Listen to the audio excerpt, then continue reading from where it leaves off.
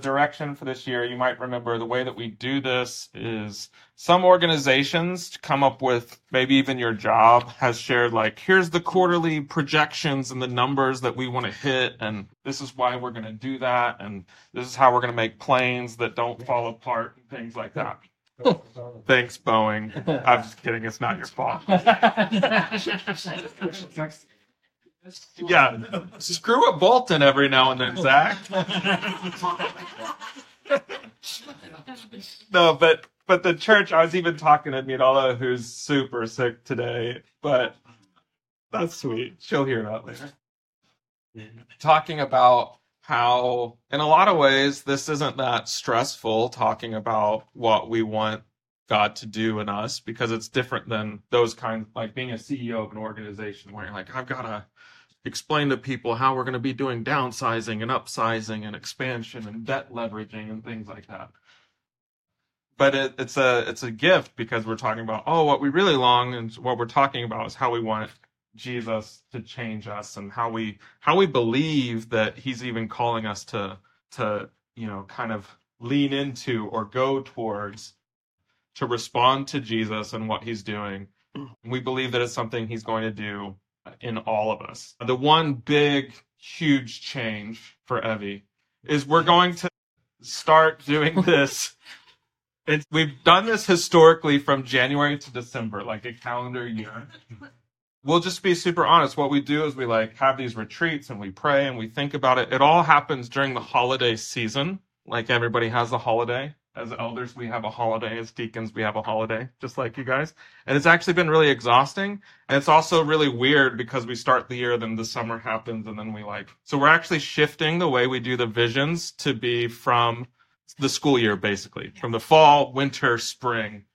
And so this is going to be the vision, and then we'll redo that, and we'll just go through the school year, even though none of us are really in school that much anymore. But it's how our brains work. So that's how we're going to do it moving forward. So you can kind of put that little nugget in your brain and, I guess, go with it. Yes, there will be questions later, Evie. No, I'm just kidding. What? Go for it. That means there will be another one of these in August or in a year and a half? Oh, that's a great question. We talked about a year and a half. We talked about a year and a half. Maybe there'll be one. It feels a little soon. Yeah. Maybe we might revisit. Yeah, totally. You don't need to avoid each other. Circle back and we'll touch base. We'll schedule that email. So what we do is we get together and we spend time praying. We spend time listening for God to reveal to us, to remind us of his presence and his activity in the issues that we face and the good things that we face. And it's trying to be attentive to what God is. Another way of is taking stock, which is a phrase used for, grocery stores, retail, outlets, where you've got to go and actually take stock. What's in our warehouse right now? What's actually there? And so there's some taking stock. As elders, we thought and talked about the reality of people move in, people move out, both in our church and outside of our church. We're mostly urban, professionals pursuing excellence and wonderful things in our lives. We're also people that struggle with the reality of biological family or nuclear family. Some of us struggle with their spiritual family. We have wounds, we have questions, we have all these different tensions. We talked about how we really are, as a church, a people who desire for other people to know God. But we also perceive hostility or closed doors, even with the people that we love the most. Feels like often there's just all of these signs and, warnings of Jesus not welcome here. Don't be a fool. Don't touch the electric wire. Also, though, at the same time, feels like we're having this big societal pendulum swing as people are growing in their discontentment or dissatisfaction with the secular story, for lack of a better word, of people just this whole we're progressing and getting better and better, and humans are good if we can figure out, who's on top and who's on bottom, and people are just growingly disenchanted with the whole story because it doesn't feel like it's actually working. The Grand New Deal was almost 100 years ago. Woodrow Wilson's big speeches, he was a president once. Just kidding, everybody does that. We're all smart. Woodrow Wilson gave all these good speeches about world peace. It was 100 years ago, and those problems haven't solved. Actually, Woodrow Wilson and several others created a lot of the problems that we experience today. And so there's a disenchantment with, I thought we could get rid of God, we could get rid of spirituality, we could just hold on to the material, and we could all just be inclusive and things would work out. And yet we find ourselves really disenchanted with it. Our city is now mostly working from home, our part of the city, without connection to people and place, kind of detached. Yeah, we're also kind of in a moment where we might carry doubt, like somebody shared. Does God save that person? Does God care about these things? And I think there's a real honest taking stock of our own selves. Even if it scares us, sometimes we have to admit honest things when you're back there looking at the storehouses or the warehouse, if you'll keep with my imagery. We're a church that hasn't seen that many adults come to know Jesus. Like that's a taking stock thing. Not that no good thing has happened. All these wonderful things have happened. But there's a point where like, oh yeah, like not a lot of adults actually have come to know Jesus. Even though we have this term missional on like every page of our website, and we talk about it as everything we do, we also make sacrifices for it. We adjust our lives for the mission of God, hours, time, money, being friends with people that maybe we wouldn't be friends with anyway. But I think there is a moment for us to like kind of acknowledge of like, oh, we've been doing that. Like, what is God up to then? You know, are we posers? Are we just, pretending? But as I think about it, I think that we truly love the mission of God, and we love to see the mission of God flow through us. We love Jesus. We're earnest to try to even follow him excellently, see ourselves completely transformed. But I think as we looked at our context and we thought, we live in a place where our friends come and go, where our neighbors are naturalists and skeptics and principled agnostics. It's a great phrase. I learned it at Oxford. I'm an agnostic on principle. Albert Einstein was one of those. Anyway, our church is small. Our city's big. We've tried. What was God doing? Is he doing anything? Maybe you can even think about the entire church. It's like, what's the entire church doing right now? Are we totally missing the boat? Maybe you look at your own life and you're not really thinking about the church all that much, which is great and super normal.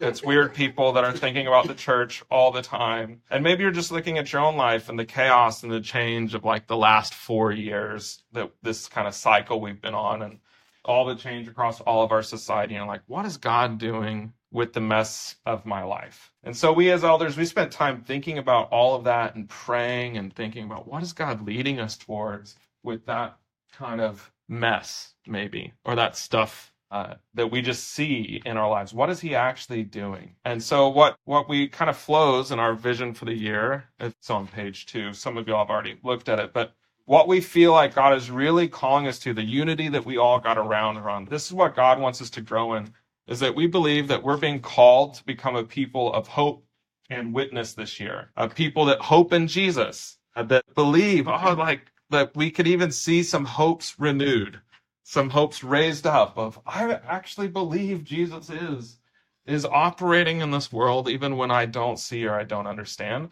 And also be people of witness, that we would testify. That word is an actual, like a kind of a courtroom drama word around someone who stands up and says, I was there, I saw it, and give testimony to the hope of God in our daily lives.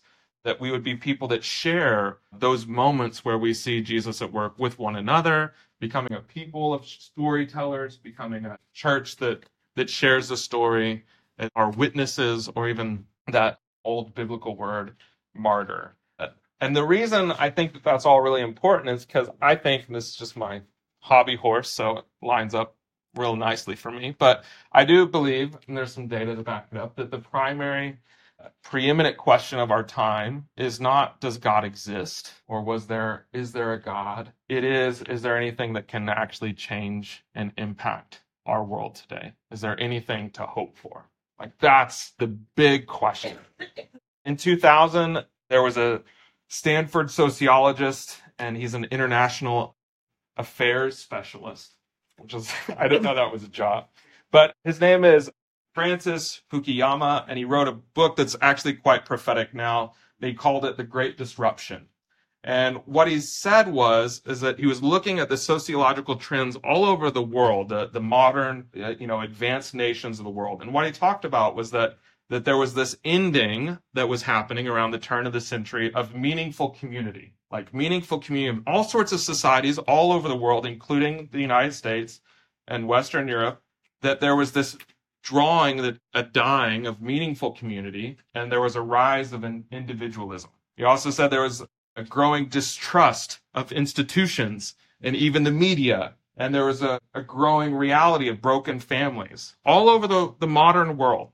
Higher crime, greater awareness. He saw the technological advances happening and thought, we are going to become aware constantly of natural disasters all over the world, of conflicts, of wars, of disease all over the world. He said, this is what's going to happen to us. And then he said, and we are going to spiral into despair and confusion. And then this is the last quote from him, Francis Fukuyama. Y'all should look him up. But anyway, he says this: in a world in which we no longer believe family, finances, and fame repair what's broken within us, we will ask, is there anything to hope for? This is like a preeminent secular sociologist, researcher at Stanford. In a world where we no longer believe family, finances, and fame will repair what's broken within us, we will ask, is there anything to hope for? So we believe that God is calling us to become a people of hope. And I think that's pretty exciting. The mass rejection of cultural Christianity, I think, is a great thing. I think it's really swell. I think it's really wonderful. I think that what's kind of coming up in its place is this really exciting thing that is people's proper souls are operating, or I think humanity has this internal barometer that seeks satisfaction and truth and authenticity and like an encounter with God. I think there's a barometer within us. And this mass rejection of people playing Christianity or playing church, as Chris talks about, people saying, no, that's like actually not good. I don't want a faith that's not real. I think that's people saying no to something that makes a lot of sense. But most of us, I think, even those raised within the church, often we reject it because we haven't heard a message and the purpose of Jesus. And what would it look like this year if we heard the message of hope, if we got it, deep into our bones, if we believed it and we saw it lived out? What if we became a people of hope, grand witnesses to God's purpose in the world? I think repentance would happen. We would exchange all the alternative hopes that we've kind of attached or adopted or inherited from other people. We would reject those hopes, whether it's fame or finances or family or children or, our careers or whatever. We'd say, oh, that actually isn't going to change us. And we would cling on to and believe in Jesus. I think some of us might surrender our despair, like at the altar. There's a great Albert Camus, he's a French philosopher. Sorry. He wrote this great book I've probably mentioned already, called The Plague. It's very traumatizing. It's really good, but it's 1945. It's kind of about fascism. But anyway, sorry. He talks about this people, there's a plague that's happening. They're in quarantine. They're stuck in their houses. They can't leave. The town is in quarantine. They're turning against each other. People are rioting and burning stuff. We've experienced this. And anyway, he says, it's not the despair that's bad. It's the habit of despair that kills a community. And so I think some of us might leave our despair at the altar. And there might be repentance even around despair. We might take in at that altar the fragrance of God's grace. I think through becoming a people of hope, we would be confident and not embarrassed because of our resounding belief in the gospel and the truth of God. This is what Paul says in Romans 5:5, which is on the front of your packet. Hope does not put us to shame, because God's love has been poured out into our hearts through the Holy Spirit who has been given to us. So, you see, he continues, it's not on your packet. Paul says, you see, at just the right time when we're still powerless, and a lot of the lack of hope is because we feel powerless. Christ died for the ungodly when we were still powerless.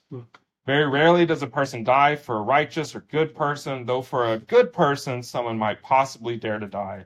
But God demonstrates his own love for us in this. While we're still sinners, while we're still despairing, while we're still longing after these other hopes of the world, Christ died for us.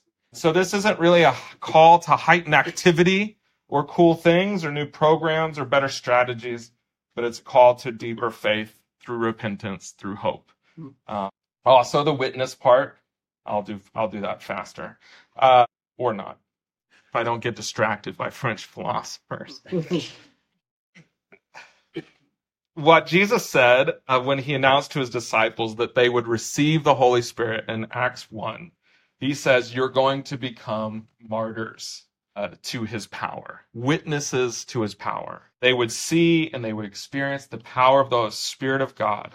And we believe that that's what we're called into. Even if you think about the Romans 5 passage, how we're not put to shame because the Holy Spirit has been given to us in our hearts, and so that's why our hope is not shameful or embarrassing. Jesus tells the disciples, the Holy Spirit's going to come, and you're going to be witnesses, testifiers, giving an account to the world of the power of the Holy Spirit that I will give to you. We're called into that this year. Before we came to associate the word martyr with persecution or death, Jesus said it's a role that we have. God's billboard to the world. It's how Eugene Peterson talked about it, like somebody walking around with an A-frame and their little head through it.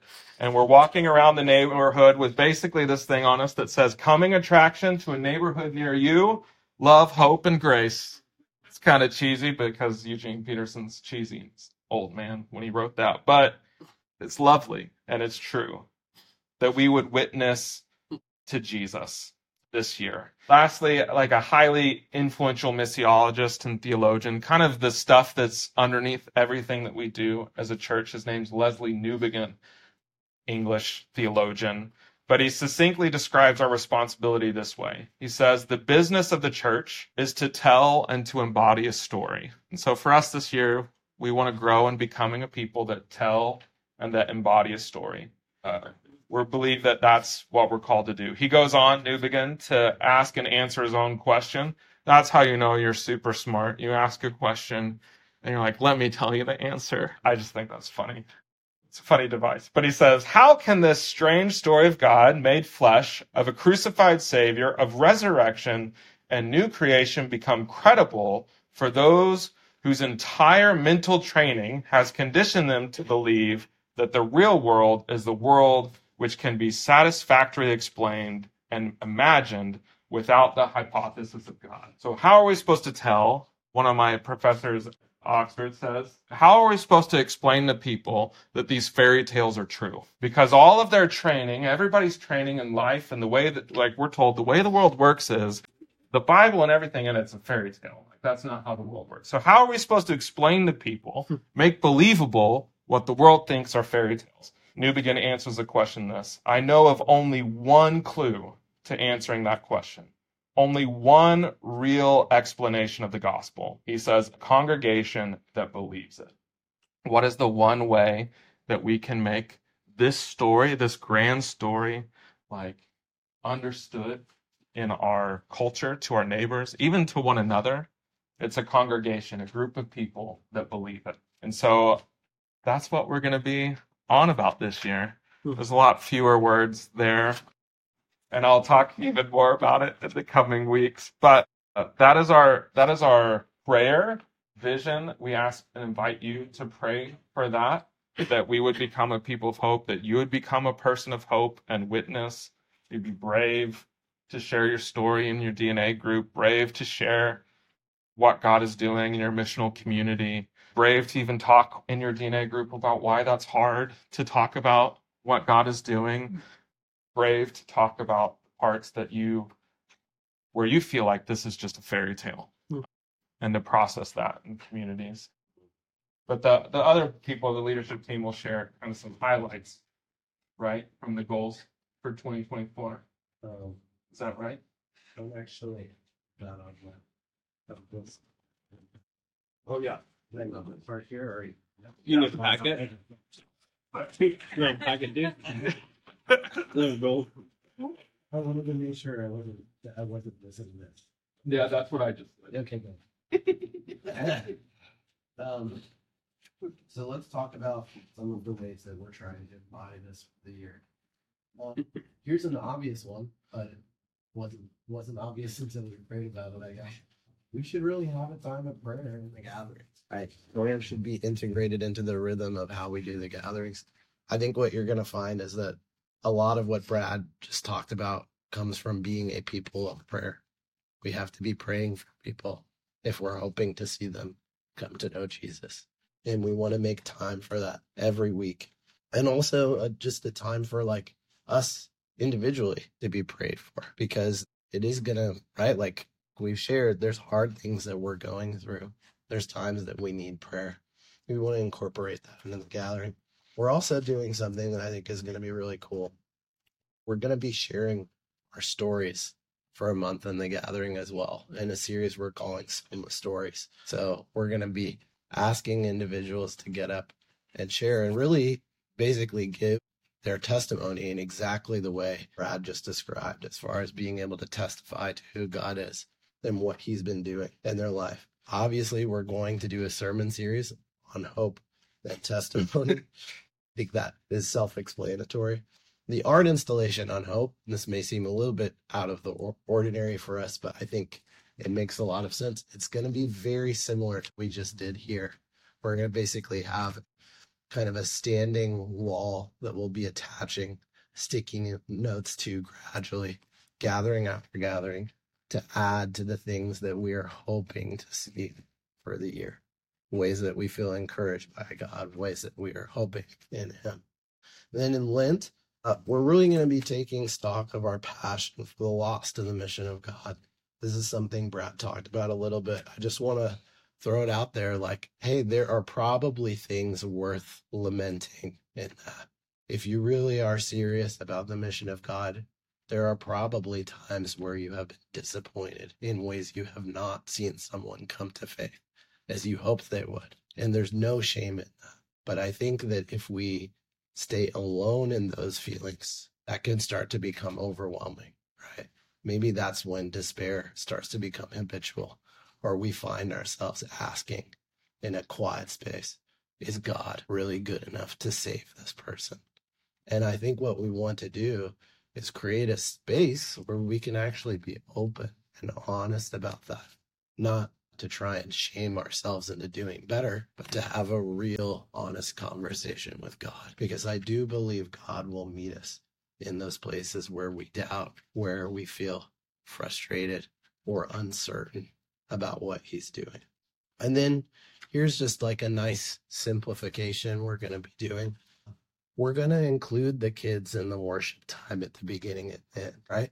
They love hearing us sing. They like to sing themselves even. And we thought it would be a really sweet way for them to hear some of the words of Jesus as a part of every Sunday. So in terms of what that means practically, it just means that kids' class won't start until worship is done. It's a little bit less pressure on all the teaching staff, hopefully, in terms of time that you're away from the larger group of the gathering. And you get to do that both on the front end and the back end. Thanks, Casey. Yeah. Is that the worship at the end as well? Just Sorry, I think it's actually just the beginning. Is it just the beginning? Yeah, it's okay. I thought Sarah would clear it up, but now I see Sarah's not here. Do you want to talk about the missional communities? Well, no, I'll just jump to DNA groups. Oh, great.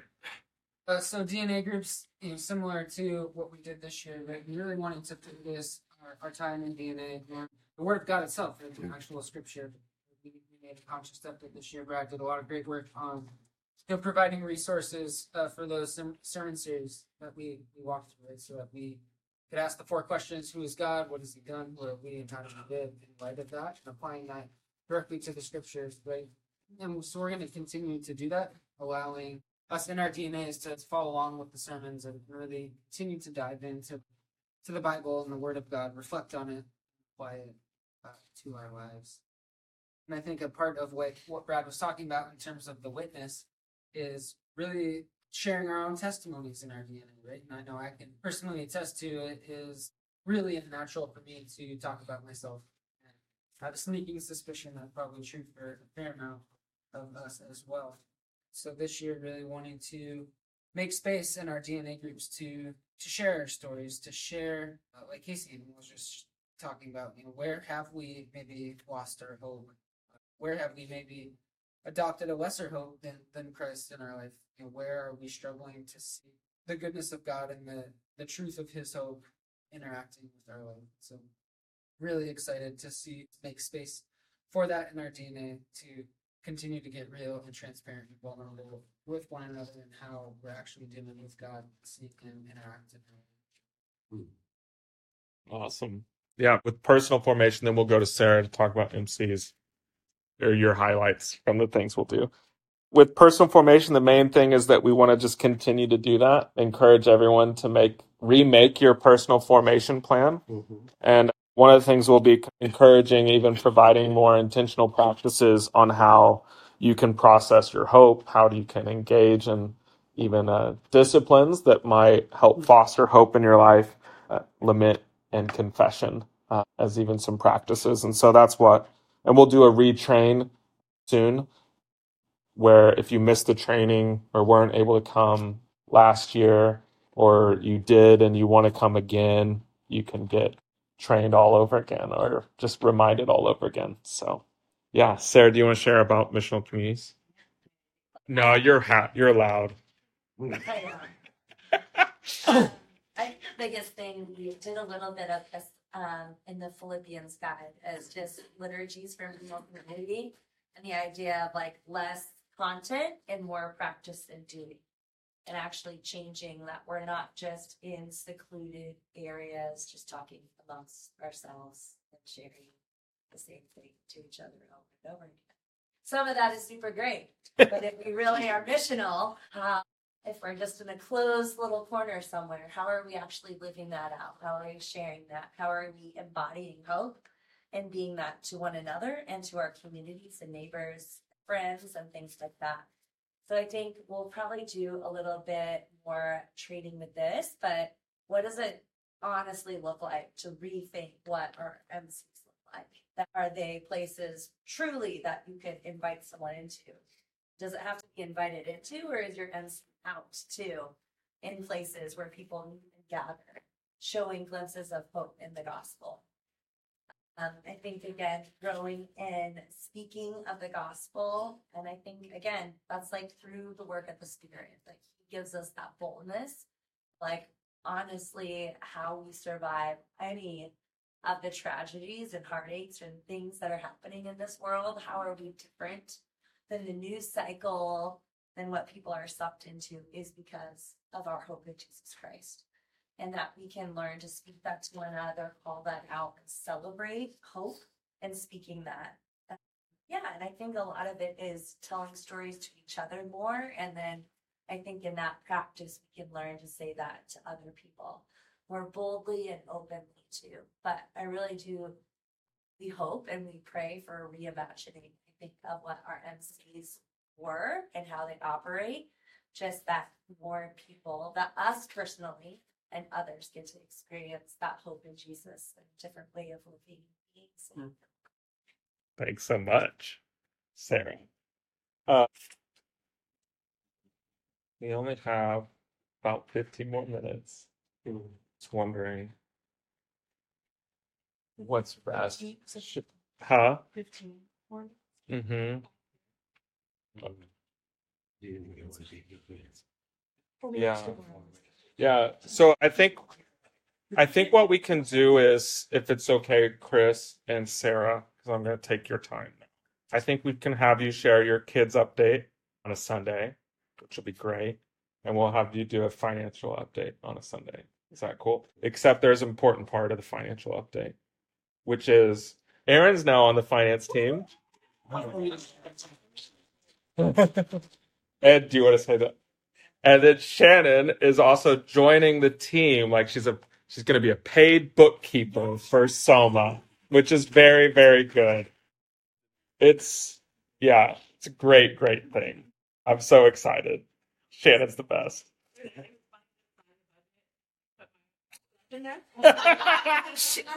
Yeah, we could just say Shannon Wu right there. And it is me. Yes. It's so great. So thank you both thanks for stepping into more leadership. Thanks for jumping on, Aaron. So awesome. And so what we want to do is get in groups. Do you want to explain what we're going to do, Sarah? It's your idea. Yeah. Well, I don't want to take somebody else's cool idea. You do it. Yeah.